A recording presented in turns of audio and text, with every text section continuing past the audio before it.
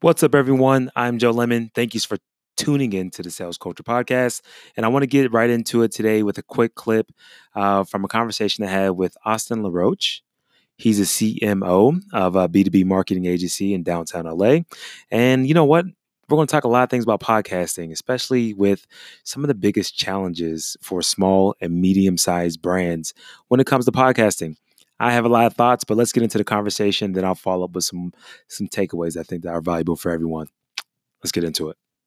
Problem with advertising when it comes to podcasts is it's kind of similar to what we were joking about with the Falcons. With the Falcons billboard. It's like, if you've got the money, if you're well funded in a startup and you want to, spend that money to get recognized the way, we all listen to the same podcast, we all know the same people. Yeah. ZipRecruiter, SeatGeek, MeUndies, and those guys are spending thousands of dollars per read on the big podcasts, and that's great. But I don't know that we've figured out the small business model yet for the smaller podcast. Yeah. And it'll be interesting to see where that goes. I know Google just released a new feature that's going to make podcasts a lot easier to be searched for and will pop up in more organic results, and I even believe some of them will be transcribed. Yep. And all that is great, and I think that is can be very valuable. But yeah, it'll be interesting because I don't know that the long tail podcasts have really taken off. Yeah. I feel like right now it's the big podcast networks. We all kind of have niches within them. Mm-hmm. Everybody has them, but we only have so much time, right?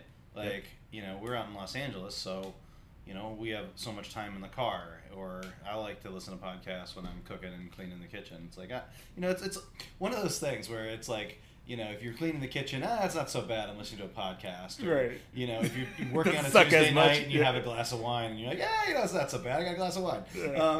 Sometimes you have those things that just make the things that you normally wouldn't want to do just a little bit better, a little more manageable. They don't suck as much. Yeah. But they still suck, but this is not as bad. Mm-hmm. Man, so are your clients talking to you about podcasting at all, or is that just the brand and that's totally off the radar? It's not that they're... Here's what they would want. They would want me to tell them I got them booked on a podcast. Mm-hmm. That's what they would want. They would want to put that on LinkedIn, because the fact of the matter is nobody has a clue how many people listen or know of a podcast, and they still think of it as kind of cool. Yeah. And it looks like, hey, I was on this great podcast, you should listen to it, and maybe they have 5 to 10 people in their life who will actually listen to it, and then you'll get 5 to 10 more listeners, and you go, oh, great. And it looks cool, and it looks like you're doing something a little bit more modern. You've got something, so I feel like there's a perception and a reality, when it comes to what my clients would want in podcasts. They would definitely want to be on podcasts. They would love to, get on as many podcasts as they possibly could if it could translate, right?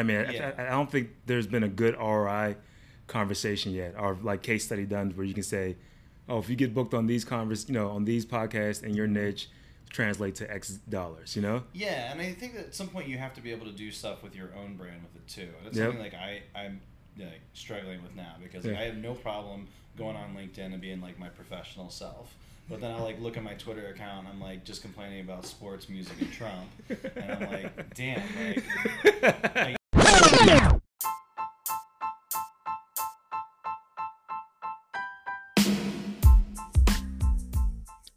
All right, so you could tell that we really got into it, and there's so much more that we covered. And apologize for the audio quality being a little shoddy up front, but he was just saying so much good stuff before we started, man. I was like, no, we gotta. I'm just glad I caught it, because there were some really good concerns, like the big question, the big place that I don't think a lot of us have really fully tackled yet is just that small to medium sized podcast, or the brand that wants to get into the audio space but wants to be able to justify putting the time into it, especially the dollars if you're going to spend the ad money. So I want to be clear.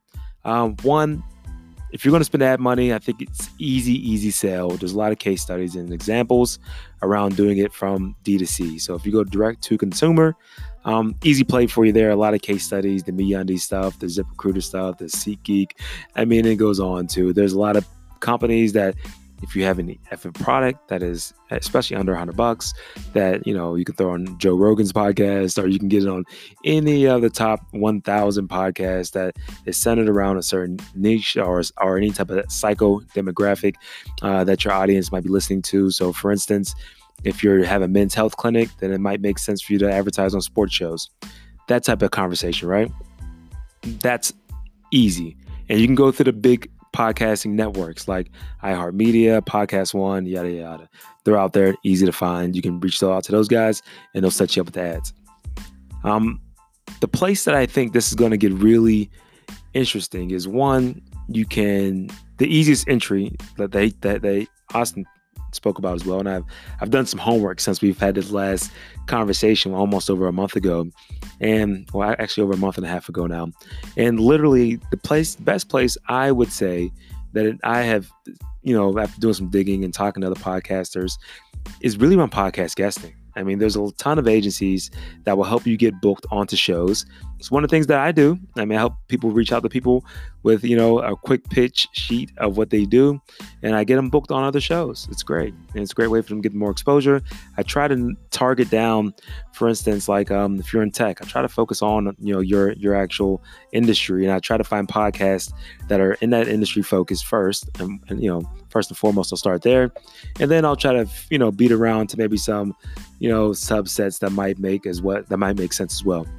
So very easy play. You can do it yourself. You don't have to hire an agency like myself.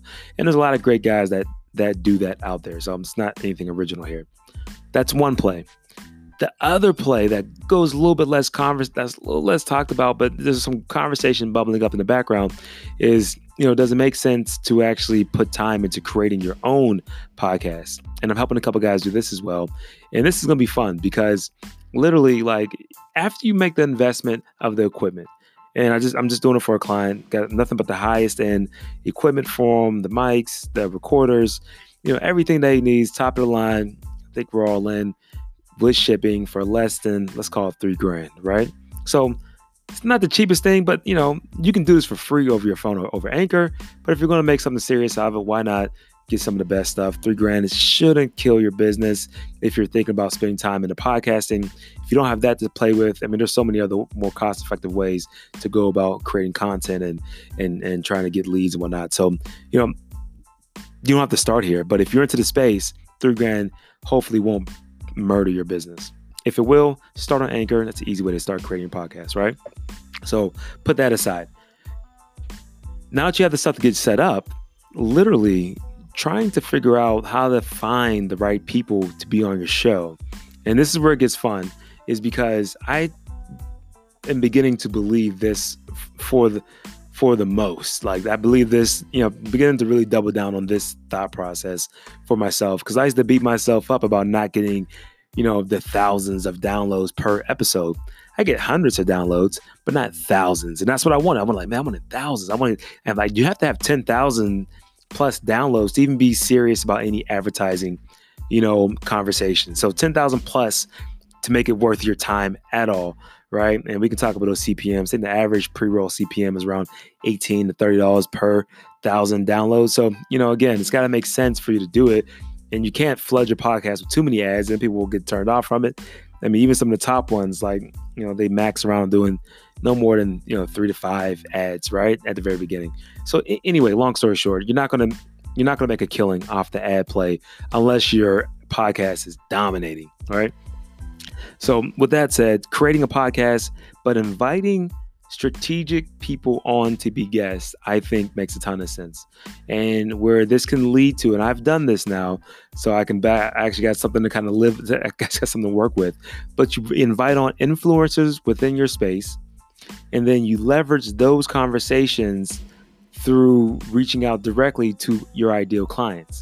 That's one way. So for instance, right, being able to have a conversation with who your clients look up to or value their thoughts, right, about the industry, and then doing a simple email campaign out to other people within the industry about what's going on and circle it back to whatever business initiatives you may have that make sense based off those conversations.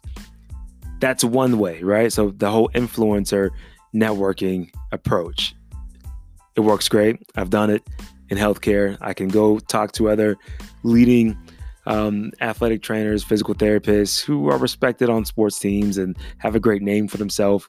And then I'll share those conversations and snippets with people in the industry so I can provide them value first, right? So I'm giving them something good. We're talking about the industry, things relevant, and see if it makes sense for us to talk, right? I'm just giving some value up front. The next one is to go direct. Just go straight to your ideal clients and say, hey, do you want to be on the show? There's one big caveat with that, is that you have to make sure you don't try to sell during the show. This is called a Sales Culture Podcast because, you know what I mean? Like, I'm all about the sales, 100% for it. But man, I don't want to do it the wrong way. I don't want to be sleazy about it. When it's time to sell, it should be really direct and make sense. But this is a networking opportunity. This is like going to a networking event and saying, hey, let's just grab some coffee to network. You just happen to have the mics on and rolling, and let them guide it. Like, let them talk about and set it up to where they talk about whatever's important to them. So how I recommend doing that is simply having some questions, right? And asking them to fill in the blank.